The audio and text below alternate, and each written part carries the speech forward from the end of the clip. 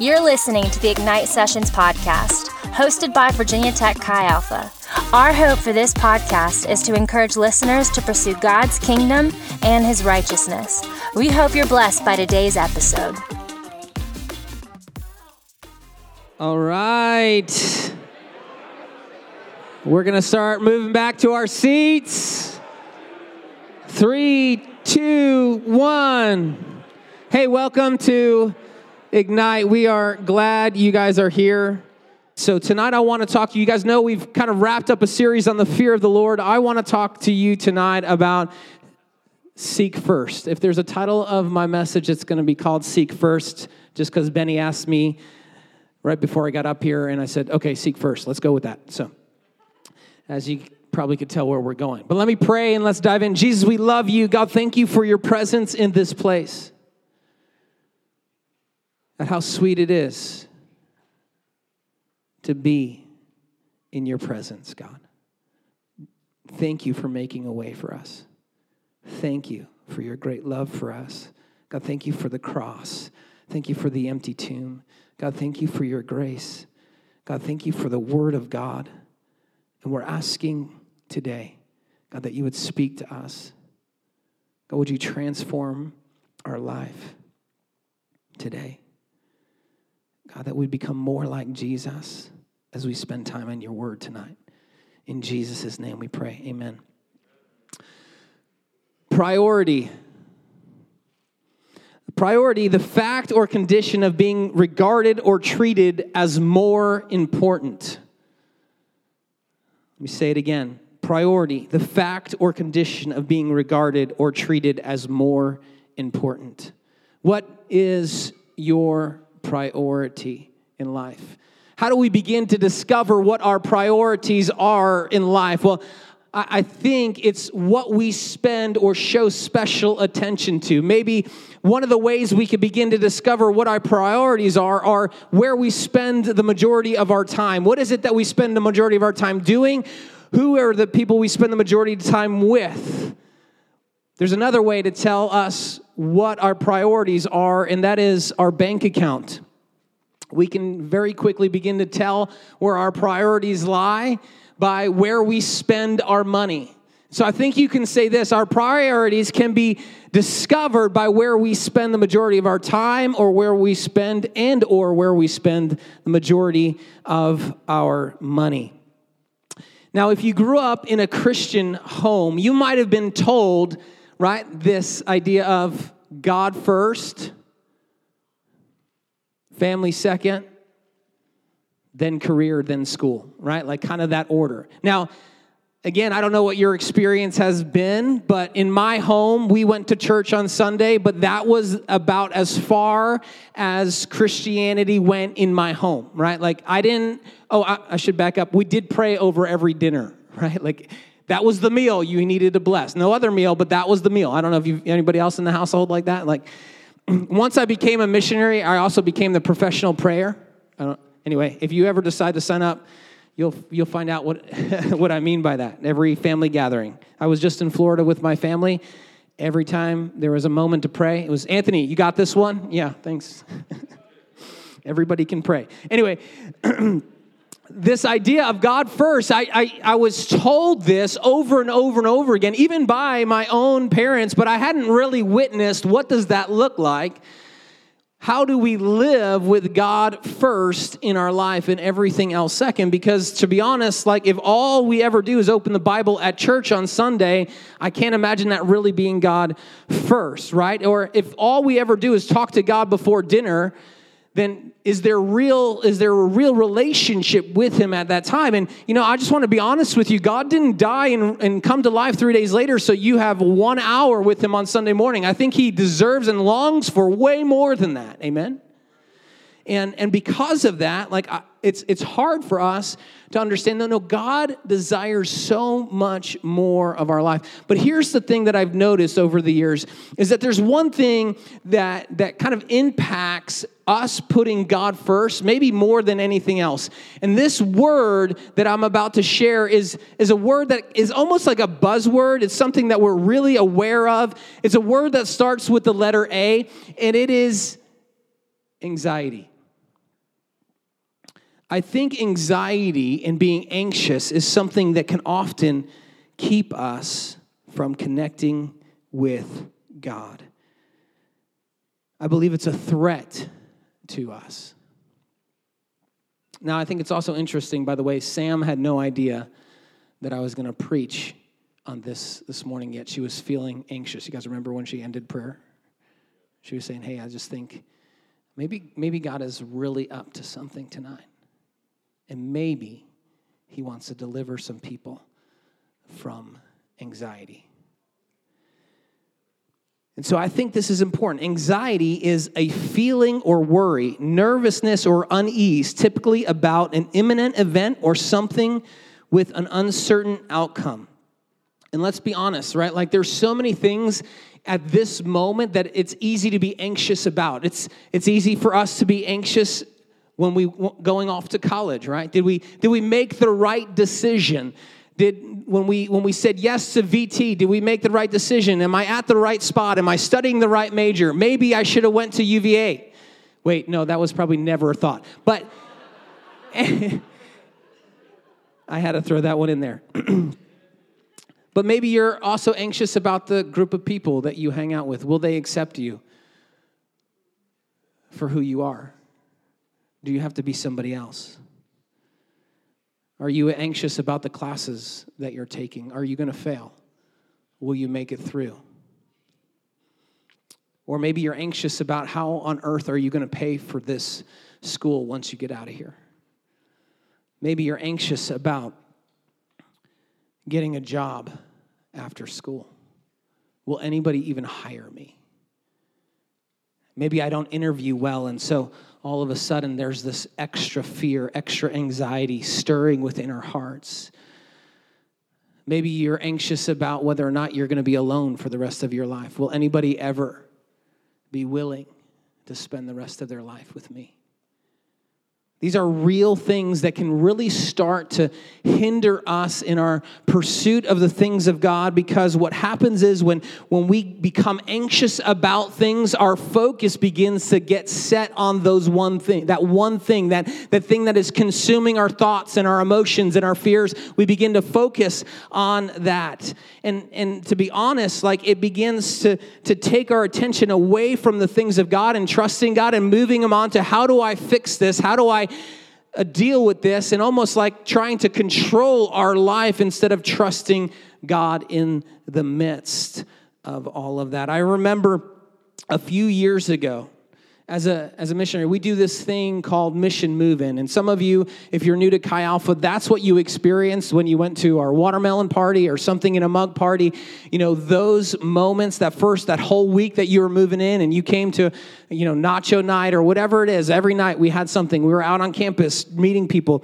Well, a few years ago, we bought 1,000 Nalgene water bottles, and we were everywhere on campus. We were out in front of Moe's. We were at Walmart, because every student has to go to Walmart to get your last few things you forgot. You know what I'm saying? And this is all before Walmart no longer lets us be there. But we would buy 1,000 Nalgene water bottles with the Chi Alpha logo on it, and if you came up and you were interested and you put your name down, we gave you a free water bottle, right? And they were nice water bottles, okay? In fact, they were expensive. So the best I could do with a Chi Alpha printed logo on it was like $6,200 for 1,000 of them. So we're getting for $6. They sell retail like, I think they're like 50, maybe probably even $20 now. So anyway, the point is this, we're getting a deal. Well, after that first year, we had more contacts than we had ever had in all of our history here on campus. And so we're like, I got to do this again. And so I decided, like, how can I make this cheaper so I don't have to raise the $6,250 to buy these water bottles? Like, right? Like, I've got to figure this out. So I started talking to some companies, and I got one company that said, hey, listen, if you allow us to print our logo on it, we'll pay X amount of dollars. Well, it was like almost the whole thing. I think they were going to give us $4,000 for these water bottles. I was like, score. I wouldn't even really need to raise money for this thing, right? And so the time, it's coming down to, right, August. It's mid-July, and I called them up. They had already agreed to it, but they didn't sign anything. And I called them up in July, and they said, oh yeah, you never know. We're not going to do that. And I just had a freak out session. Like, what? I'm serious. I was like, what are we going to do? We've got no water bottles. How are we going to get these contacts? Like, this is the end of Chi Alpha at Virginia Tech. Like, things like that begin to race through your mind when you're anxious. It's funny because, right, it seems so silly, but isn't it interesting that we can get so caught up in things like that? We can get so caught up, so focused on this one little detail that really, does God need water bottles? No. But because I'm so focused in it, I was like freaking out. And you know what I did? I was like, I'll pay for the water bottles. I got some plastic. And I personally paid for the water bottles. Guess what happened next? I started freaking out even more.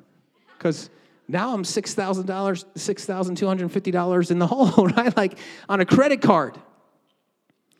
On a credit card. Don't do that, by the way. It's not worth losing sleep over or having long conversations with your wife about. And it's interesting to me because this is the stuff like that it's both silly, but it's so real. It's silly, but so real. But when we don't seek first the kingdom, things like this become way bigger.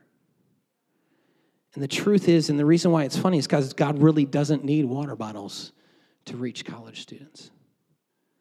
But I was so caught up in it. And as we examine the scriptures tonight, we see how God speaks to us about, hey, listen, don't worry about what you need. Don't worry about what you need.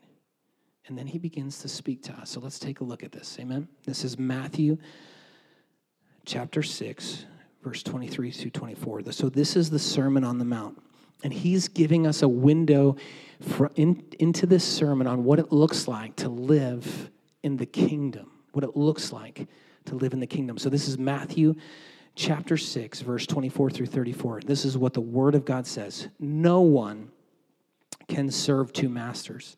For either he will hate the one and love the other, or he will be devoted to the one and despise the other. You cannot serve God and money. Therefore, I tell you, do not be anxious about your life, what you will eat or what you will drink, nor about your body, what you will put on. Is not life more than food and the body more than clothing? Look at the birds of the air. They neither sow nor reap nor gather into barns, and yet your heavenly Father feeds them. Are you not of more value than they? And which of you, by being anxious, can add a single hour to his lifespan? And why are you anxious about clothing? Consider the lilies of the field, how they grow. They neither toil nor spin. Yet I tell you, even Solomon in all his glory was not arrayed like one of these. But if God so clothes the grass of the field, which is today is alive and tomorrow is thrown into the oven, will he not much more clothe you, O ye of little faith?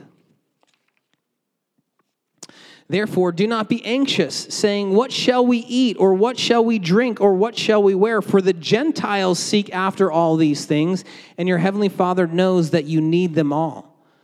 But seek first the kingdom of God and his righteousness, and all these things will be added to you. Therefore, do not be anxious about tomorrow, for tomorrow will be anxious for itself. Sufficient for the day is its own trouble. So don't be anxious. If it was only that simple. You see, earlier in this passage, Jesus makes this statement, where your treasure is, there your heart will be also, ending those thoughts with what we read in verse 24. No one can serve two masters, because your heart only has the capacity to serve one God. The question is, will it be money or God? You see, anyone can work for two employers, but a master or a slave would have ownership and full-time service of that slave. This is why it could never be possible to be in full-time service to two different people or two different things or two different places. Because you can't do that. D.A. Carson, a Bible commentator, says, either God is served with a single-eyed devotion or he is not served at all. Anxiety and worry point to the one fact that your treasure, that my treasure, that our hearts are wrapped up in earthly things: money, house, car, career, school. Anxiety and worry come from a misplaced priority in our lives. And we are more focused on this life and what happens in it, so we begin to feel the pressure of life weighing us down. We often and easily take things into our own hands instead of trusting God to be who he is, or turning to God. To worry, to be anxious, only declares that we don't really believe God is who he says he is. Matthew Henry, another Bible commentator, says this: the forbidden thought here is that disquieting, tormenting thought which hurries the mind hither and thither and hangs it in suspense, which disturbs our joy in God and dampens our hope in him, which hinders our sleep and enjoyment of ourselves, friends, and what God has given us. No fun at all. And you know that when you're anxious, oftentimes we lay down in bed at night and the things just start racing through our mind of things that maybe aren't even going to happen, but we start to imagine them happening, right? Have you ever been there where you're laying in bed wide-eyed, you're like tired, but you're like racing through all of the what if, and it robs us of our sleep. Again, anxiety about the future. Anxiety about a future career, a future family. Will I fail? Will I be successful? And it's crazy that Jesus addresses this, right? That we're reading about Jesus teaching about this on the Sermon on the Mount years and years earlier. Why? Because it's been a problem in humanity for a long time. It's not new. It's not a new thing. He came as the Prince of Peace because he knew that we were people that needed the Prince of Peace in our life. Philippians 4:6-7 says this: do not be anxious about everything, but in everything with prayer and supplication with thanksgiving, let your requests be made known to God, and the peace of God, which surpasses all understanding, will guard your hearts and your minds in Christ Jesus. You know, after my crazy, honestly, like I wish it, you know, I'm not going to kind of act it out, but I was low-key freaking out about these water bottles, right? Like this was a really big deal. Stressful, anxious, all these. Once I spend the money, I was like, I'm an idiot. You know, like, why would I do that? And I had there's only one place I could go, right? And that was to the Lord. And I began to pray. And just by fixing my mind and my heart on Jesus and asking God to take care of the situation, I noticed that all of a sudden what was so crazy and what was taking all of my time and all of my thought and literally all of my energy, right, was all of a sudden I was being zapped by this one thing. As I turned to the Lord, what I noticed is that the peace of God started to, almost like a blanket, came and rested on me. And although at that moment nothing had happened, I realized, no, you know what? I can trust God. I don't know what he's going to do with my mistake. I don't know what he's going to do, but I'm going to trust God and believe in his ability to rescue me, to save me, to provide, right? I was choosing in that moment. And I love this because this is exactly what Jesus is doing. He brings us into perspective in the midst of this. As anxiety is so easily creeps into our life, God reminds us that there is no need to worry about, especially when it comes to the basic needs of life. He says, the birds of the air don't sow, don't reap, don't store up any food for themselves, but God takes care of them. And again, this doesn't mean that they don't have to do anything, right? When's the last time you saw a little sparrow sitting on the edge of a tree just like this? And just like bugs just flying in, right? No, we've never seen that, right? But God has provided plenty of bugs on the planet, and the birds, they still need to go make their way, and God still takes care of them. He also clothes the lily of the field.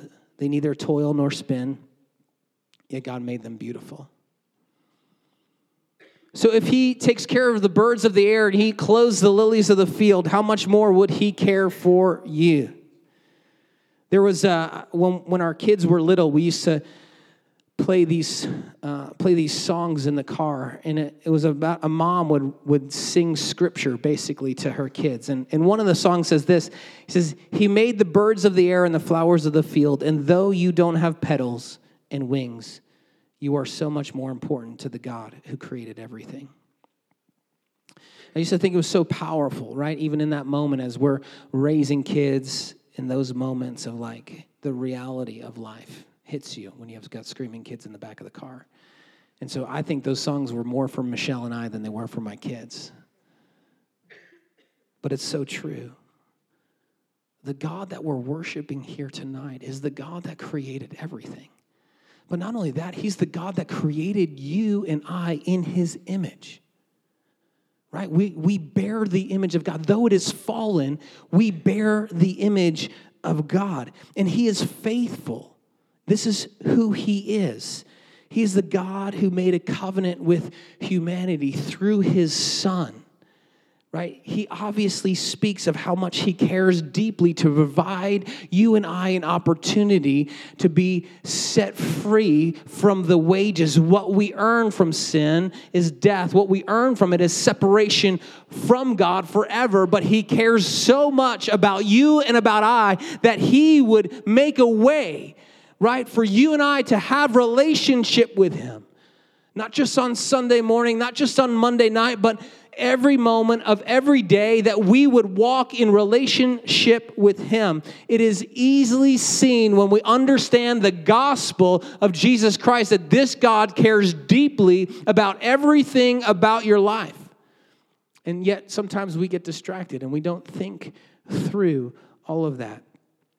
I love this idea that this pastor in California mentioned. He says, miracles are not God's momentary act of intervention, but a revelation of his character. Miracles are not God's momentary act of intervention, but a revelation of his character. You know what's so crazy about after I turned to the Lord and started praying and asking God to just like regain focus about these silly water bottles. You know what happened about a week later? I got a call from a guy who said, "Hey, Anthony, we sold our house and we would like to tithe off of the earnings on our house." Why don't you take a guess at how much that is? $6,252. He covered it with $2 extra. Come on. I'm just saying, right? Like, it's so crazy. And it was a revelation of God's character, right? That he's Jehovah Jireh, that he's the God who provides, right? That this is the reality of our God in heaven, is that he is who he says he is, and his character will remain true to all times, in all places. This is who God is. God's character, his names, his promises will never change. And so then we don't need to worry as followers of Jesus. God is with you. God is for you. He's not against you. He's so trustworthy. Listen, there will be people that let you down in life, but God is trustworthy. He is faithful to take care of you. He cares for you even when you don't feel him. I don't know about you, but there's something powerful about the reality of knowing that God is bigger than feeling.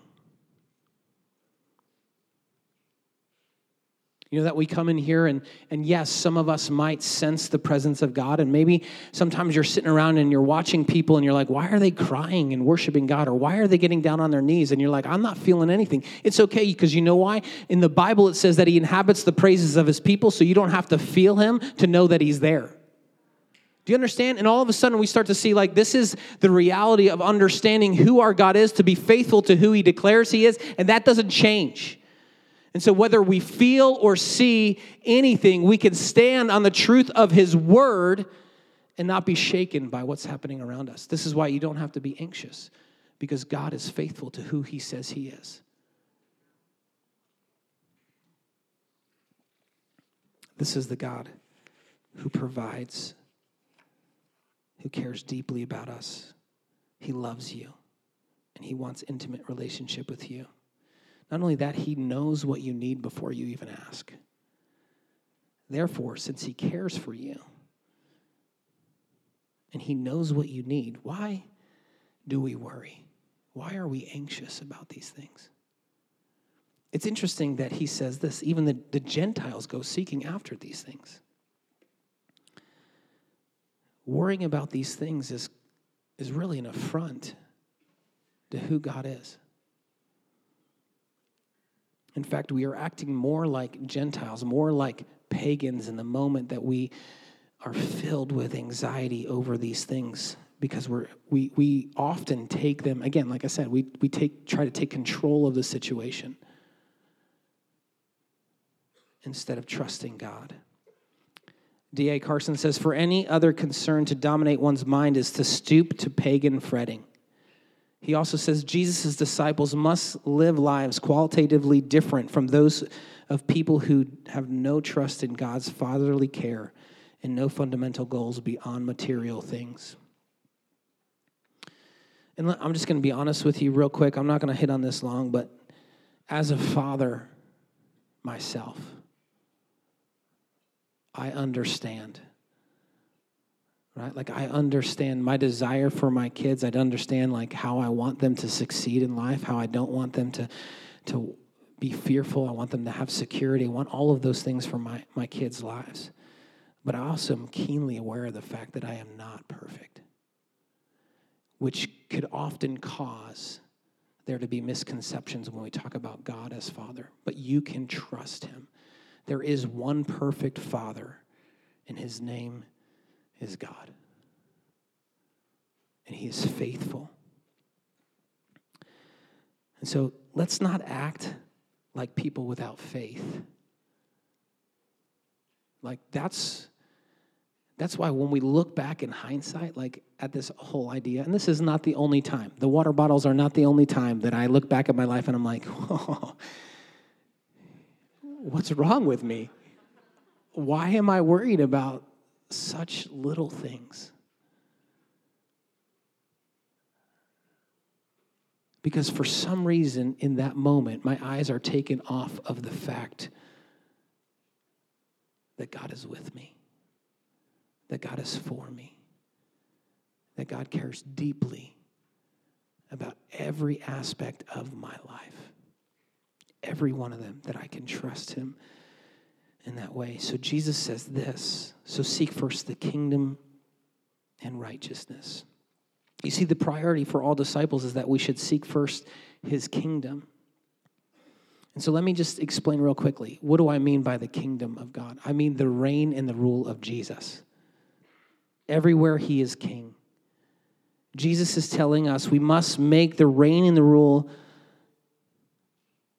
of Jesus a priority in our lives. In other words, to make his kingdom our aim, to seek, to desire, to pursue, to press towards, to give diligence, to make it sure, to resolve not to come short of it. The kingdom of God should have precedence over everything. His reign and his rule. I'll quote D.A. Carson again. He says, to seek first the kingdom is to desire above all to enter into, submit to participate in spreading the news of the saving reign of God, the messianic kingdom already inaugurated by Jesus, and to live so as to store up treasures in heaven in the prospect of the kingdom's consummation. I'm just going to throw this into my words in a much simpler way. To seek first the kingdom is to desire to be a part of this kingdom. To walk in submission to the king. To participate in the mission of the gospel. And to do all that we can unto the Lord every day as we wait for his return. You see, to seek first the kingdom, I think it requires wholehearted devotion and allegiance. And so let me give you some practical tips. What does it mean to seek first the kingdom? I think it means that we prioritize the kingdom in our life. Do we see the reign and the rule of Jesus in our lives as the most important thing? Do we spend more time with Jesus and talking to him, talking about Jesus, reading about him, thinking about him, worshiping, praising him than anything else in our life? Do we worship God with our studies, with our social life, and with our private life? Do we seek first his kingdom in our life? Many of you guys know that I grew up playing soccer. And I would say that as I look back on my life, my high school years, my college years, I had a priority other than God, and it was the game of soccer. Right? I lived, I ate, I slept, I dressed, I did all of it for the game. Right? It was my priority. I was the guy that even in college, like I trained before training started. Right? I made sure that I was in the best shape of my life. The way that I ate, the way that I spent my time, everything was about this game until the day that I met Jesus.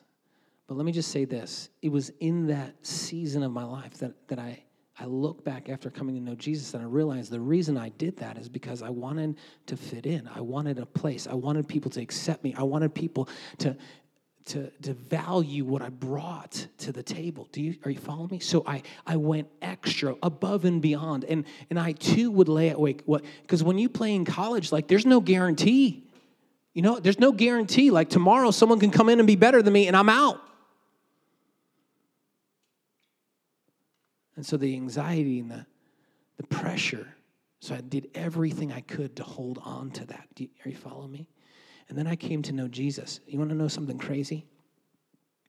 2 things happened after I came to know Jesus. I played better than I ever have in my entire life. Why? Because my identity was no longer in a game, but in Jesus. There was a freedom that came with not having to impress anybody, but just a freedom that came with when I stepped on the field. I didn't care what anybody else thought. I only cared for playing for one. The other thing that I would just say too is, let me move on. Choosing Jesus before everything else. What does it look like practically? Again, it means that we spend time with him, we walk with him, we talk with him. Does Jesus get first priority in your life? In order to prioritize the kingdom, we need to have a plan. Now, I don't know where you're at in life. There's a lot of type A personalities in here. If I were to look at your planner, I'd probably be like overwhelmed as a type B personality, you know what I'm saying? But I do believe this, that in order to prioritize something, you have to plan it. It just doesn't happen. You have to actually make a plan. And I believe we have to plan. We have to have a plan in place to prioritize the kingdom in our lives. Otherwise, if we fail to plan, we plan to fail. Simple thoughts, right? Just practical, simple thoughts. What if you started every day and you ended every day? The bookends, right? That you started every day acknowledging the fact that you need God and you ended every day thanking God for the way that he came through in your life. That is a good place to start. You know, when I was in the University of Montana and I came to know Jesus, that's when I, connected with Chi Alpha for the first time. I had decided in my life that I was up every morning at 5 a.m. and I was spending time with Jesus. I'm not asking you to do that. This is not like, hey, this is how this works, just so you know, right? But I decided that I would get up early and seek the Lord. And then I would end every day, 10 o'clock, no matter what was going on in my house. There was 10 guys in my house and there was people at my house consistently. Right? But I chose at 10 o'clock, no matter who was in my house, I'd say goodnight and I'd go and I'd spend time with Jesus. Guys, can I just tell you, that was some of the most powerful and formative years of my life. Those are the moments where you've heard me tell stories of Jesus coming in my room and the presence of God so real I couldn't move, right? Those were moments. Like I'm just telling you, like as we begin to prioritize God, but I had to have a plan. I had a plan that no matter what was happening, I was going to step away and spend time with God. No matter what my night was like before. By the way, if you spend time with Jesus from 10 to 11 and go to bed at 11, it's easier to get up at 5. That's a freebie, just in case you needed one. Right? Having a plan. And secondly, I would just say, or last, third, is perseverance. That you persevere through circumstances. Guys, I don't know about you, but I know that your circumstances in life right now are crazy, right? Because you go from semester to break to semester to break. You have all kinds of breaks, even through classes get canceled, and it throws off your schedule, right? Like, so sometimes when circumstances begin to get change in our life, like we're like, whoa, what do I do? But when you prioritize the kingdom and you have a plan that no matter what the circumstances, it's going to help you persevere. But as you develop these things, right, in your life, and persevering despite the circumstances, that you miss a day, you don't hang your head. You spend the next day like, okay, I'm going to get up tomorrow. Like, you don't think more poorly of yourself. God doesn't look at you because you missed your devotional life like, oh, forget you. Right? Like, he cares deeply about you. In fact, I would say his sentiment is more like, oh, my son, I missed you today. He's not standing there heavy-handed waiting to smack you over the back of the head like, where were you? But you know what? Sometimes in life, we actually think God looks at us that way. But it's not true. I love a quote by Bob Sorge. He says, the most violent thing you'll ever do is to carve time out in your day. The most violent thing you will ever do. Listen, the reason why we need to be able to persevere through this is because sometimes you have to get vigilant with your time. Okay, you have to persevere through whatever circumstance is thrown at you. Finals week, you can persevere, right? You know, we've all been there. Finals week comes. Who, where, what else do I have? Nothing, right? Because you're so focused on that moment. But Jesus still exists in those weeks, right? And after finals week, get back. Don't let it throw you off. Persevere through the circumstances. Fight to spend time with God, even in those moments. And watch what begins to happen. There's a passage of Scripture, and we know it well. It's about two women, Mary and Martha. This is what the Word of God says. Now, as they went on their way, Jesus entered a village, and a woman named Martha welcomed him into her house. Who welcomed him? Martha. And she had a sister called Mary who sat at the Lord's feet and listened to his teaching, but Martha was distracted with much serving. I don't know if you've ever been there. Distracted with doing everything that needs to be done.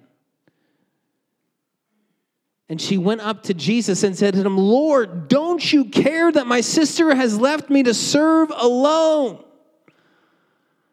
Listen, I'm just going to say this because I think that the people in this room are going to be leaders. I believe that. That you'll be leaders, whether it's in this community or the next community or whatever, right? In your places of your career, whatever that looks like. And sometimes in life, we just want somebody to take notice that we're working hard. We're working. Jesus, don't you care? And I love this. She says, tell her to help me. But the Lord answered, Martha, Martha, you are anxious and troubled about many things, but one thing is necessary. Mary has chosen the good portion, which will not be taken away from her. She's anxious and troubled about many things. And it kept her from what was necessary. Isn't that interesting? That how when we get anxious and troubled, we can be kept from the one thing that's actually necessary in our life. And that's sitting with Jesus. Also, I just want you to note that God calls 9 people in the Bible twice by their name. Abraham, Abraham. Moses, Moses. And it's right before a moment of great significance in their life. And here, Jesus says, Martha, Martha. What he's about to say is something of great significance. And I would just say this, may we not miss what Jesus is saying. One thing is necessary, and it will not be taken from her.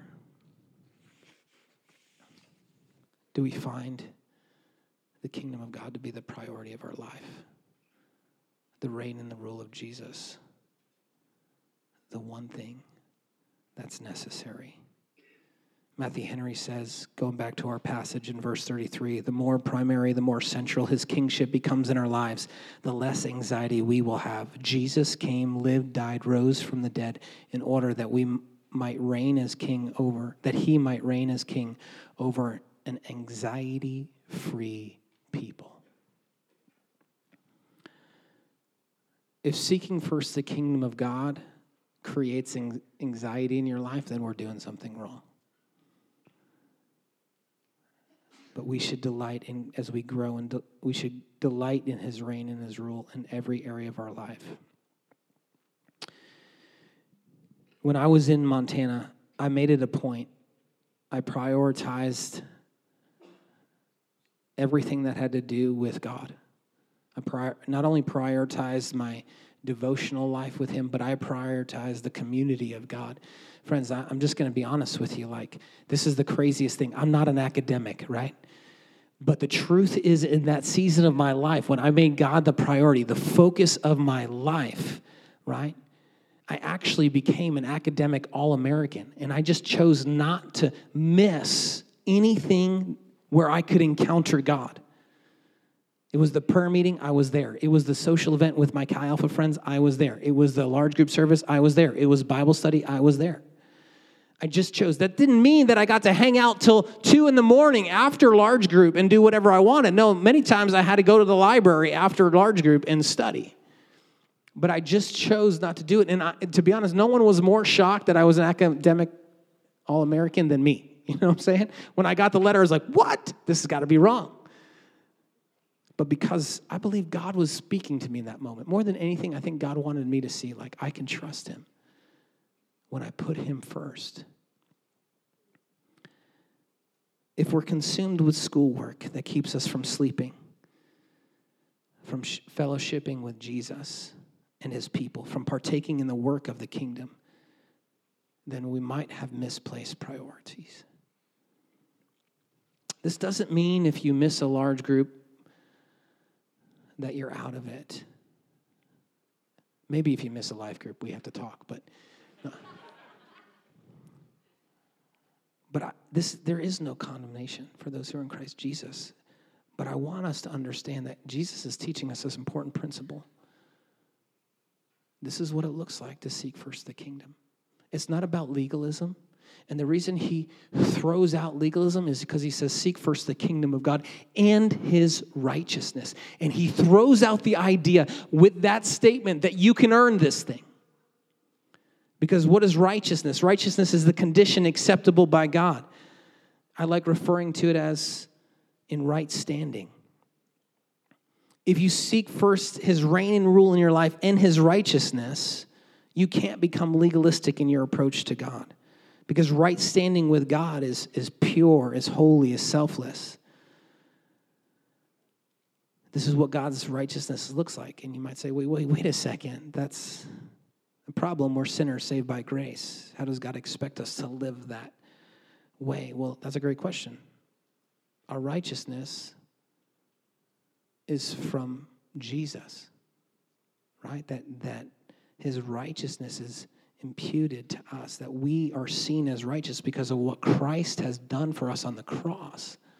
that we're in right standing, not because of anything that we've done, but because of what he's done.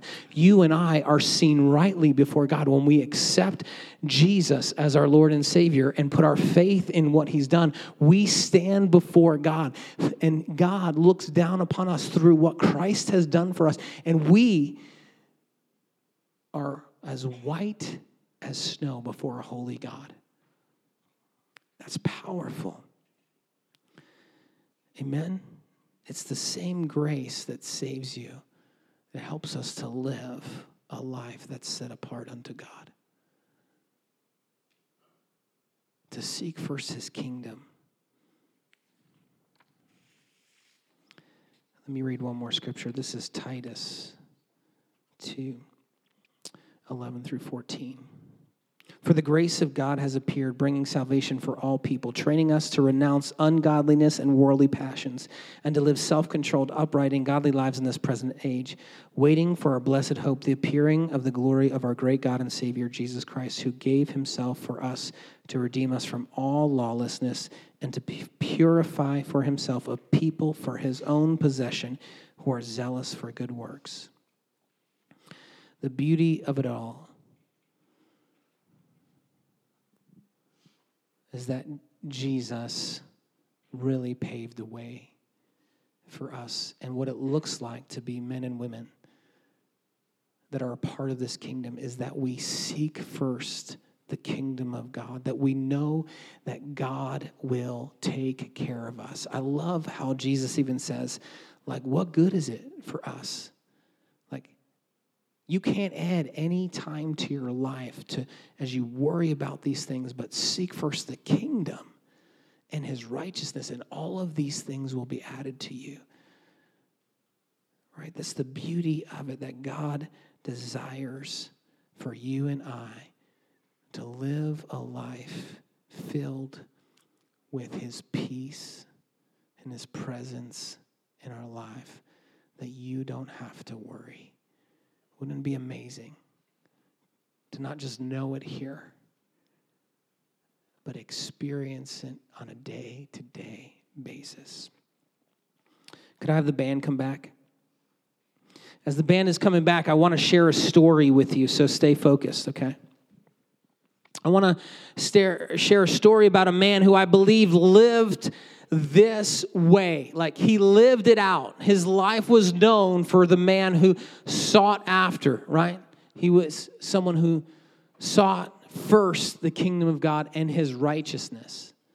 And all of these things were added to him. He went by the name of George Mueller. George Mueller was a native German.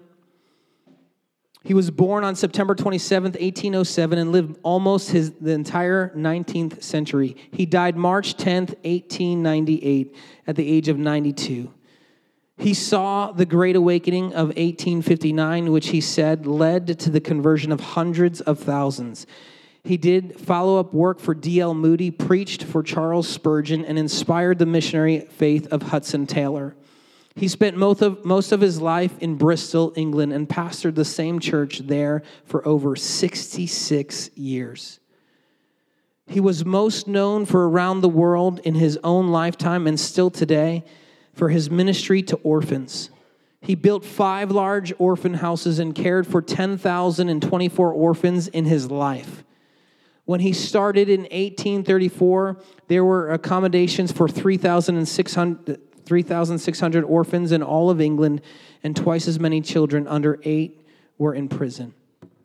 One of the great effects of Mueller's ministry was to inspire others, so that 50 years after Mr. Mueller began his work, at least 100,000 orphans were cared for in England alone. He did all this while he was preaching 3 times a week from 1830 to 1889, at least 10,000 times. And when he turned 70, he fulfilled a lifelong dream of missionary work for the next 17 years until he was 87. At age 92, not long before he died, he wrote, "I have been able every day and all the day to work, and that with ease, as 70 years since." He led a prayer meeting at his church on the evening of Wednesday, March 9th, 1898. The next day, a cup of tea was taken to him at 7 in the morning but to no answer came at the knock at the door. He was found dead on the floor beside his bed.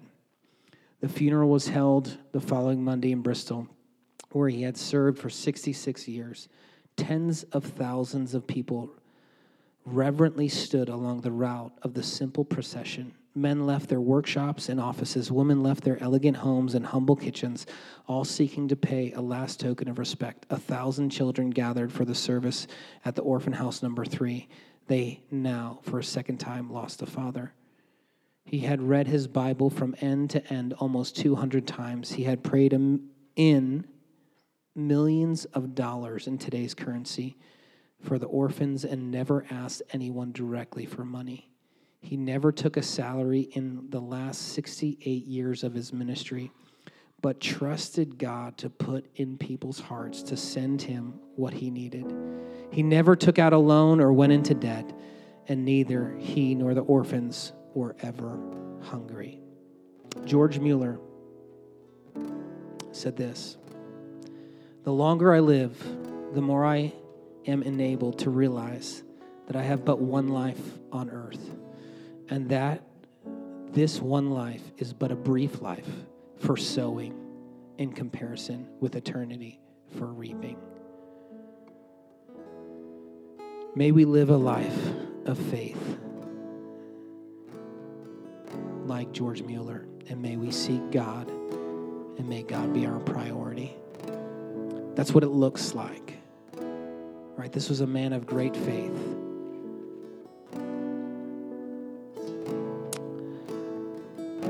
So here's how I want to respond. Perhaps there's some people in this room tonight that maybe you're just here checking out the idea of God. And this God who we worship tonight, this God that is in our midst, is the God who loves you so much, that doesn't want to remain separated from you for eternity, but desires relationship with you. And so he sent his one and only Son, Jesus Christ, to earth, wrapped himself in flesh, walked this earth, was sinless, and he died a brutal death and rose 3 days later, conquering sin, death, and the grave, because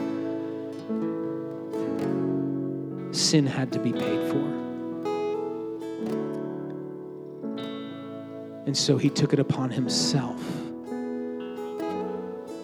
to die so that you and I could be restored into a relationship with the holy God, that our sins could be forgiven, that they could be washed as white as snow, so that we could stand before a holy God and have a relationship with this God. And if you're here today and you don't know Jesus like that, the Bible says in John 17:3, this is eternal life, that they may know you, the one true God, and Jesus Christ whom they sent. The word know means to personally and intimately interact with. If you're here today and you don't know God like that, you don't know God like that, friend, you can know God like that. That you can personally and intimately interact with him. And he not only can you do that, he longs to do that with you. He doesn't want eternity without you, friend. And so if you're here tonight and you're not right with God, but you would like to be right with God, for your sin to be forgiven, your relationship to be restored, I just want you to slip up your hand right now. Is there anyone here who would say, that's me? I want to be right with Jesus. I just want you to slip up your hand. Is there anyone here that today you recognize your need?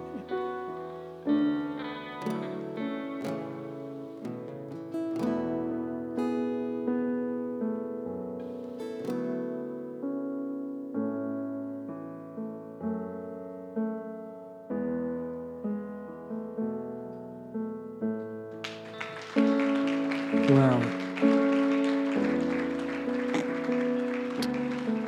I didn't quite see who raised their hand. Is there anyone else?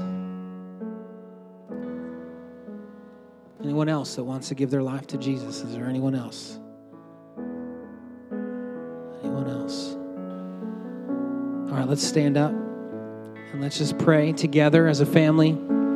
And if you're the one that raised your hand, or maybe perhaps even tonight you didn't raise your hand, we've got some staff that are back at that connection corner. We've got a Bible for you. We'd love to connect with you. And so let's just pray this together. So I'll say a line, you just repeat it. Dear Heavenly Father, thank you for loving me. Thank you for sending your Son to die for me. Tonight, I recognize my need for you. And I repent of my sin. And I receive the work of Jesus Christ. Jesus, would you be the Lord and Savior of my life? Would you help me to live every day of my life, seeking first your reign and rule and your righteousness. In Jesus' name, amen.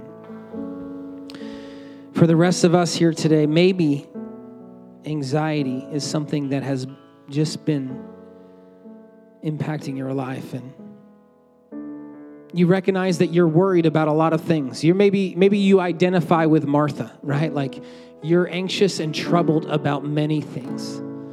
And so much so that it's kept you from spending time with Jesus, right? That we think that if we become even more and more and more focused on the thing that is consuming us, like all of a sudden we'll find freedom in it, but we'll never find freedom in it. But that we would know what it's like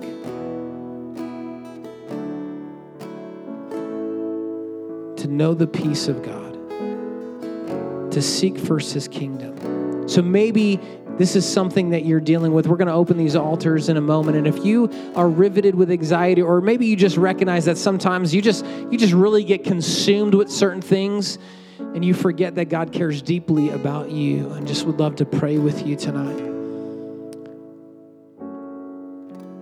And then there's maybe some of us that just recognize, like, my priority has been off.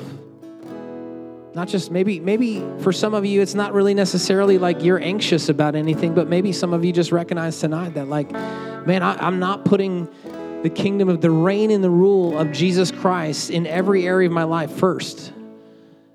And yet tonight, I really want to live that way because he's worthy of it.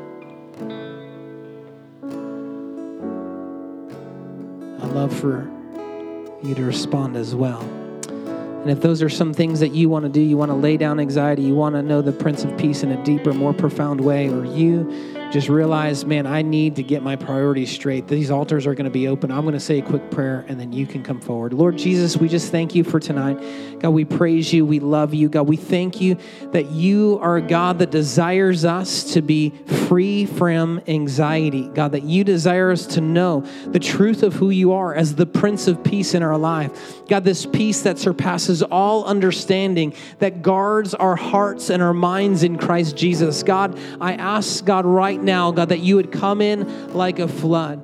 God, and where anxiety has kept people awake at night, where anxiety about failure, anxiety about their future, anxiety about their family, anxiety about whatever it is, God, we're just saying, come on, in Jesus' name, that you would strip that from us and this community. And God, I pray for those of us,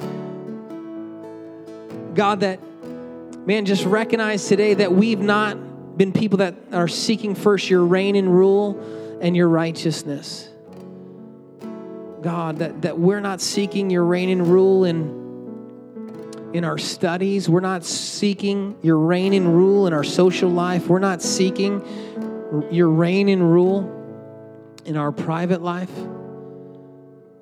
But God, we want to. And we're asking for your grace to come in the room and to empower your people to seek first your kingdom and your righteousness.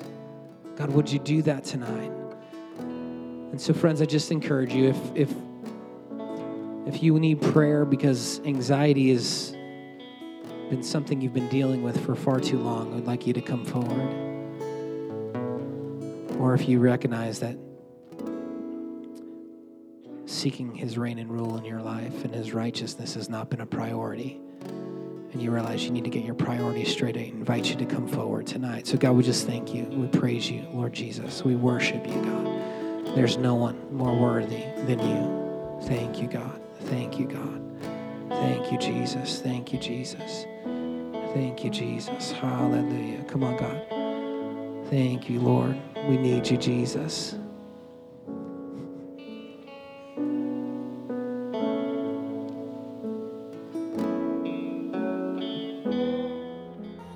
Thank you for tuning in to the Ignite Sessions podcast. To learn more about Virginia Tech Chi Alpha, please follow us on Instagram and Facebook. If you enjoyed this episode, be sure to share it using the hashtag #TheIgniteSessions. We'll see you next time.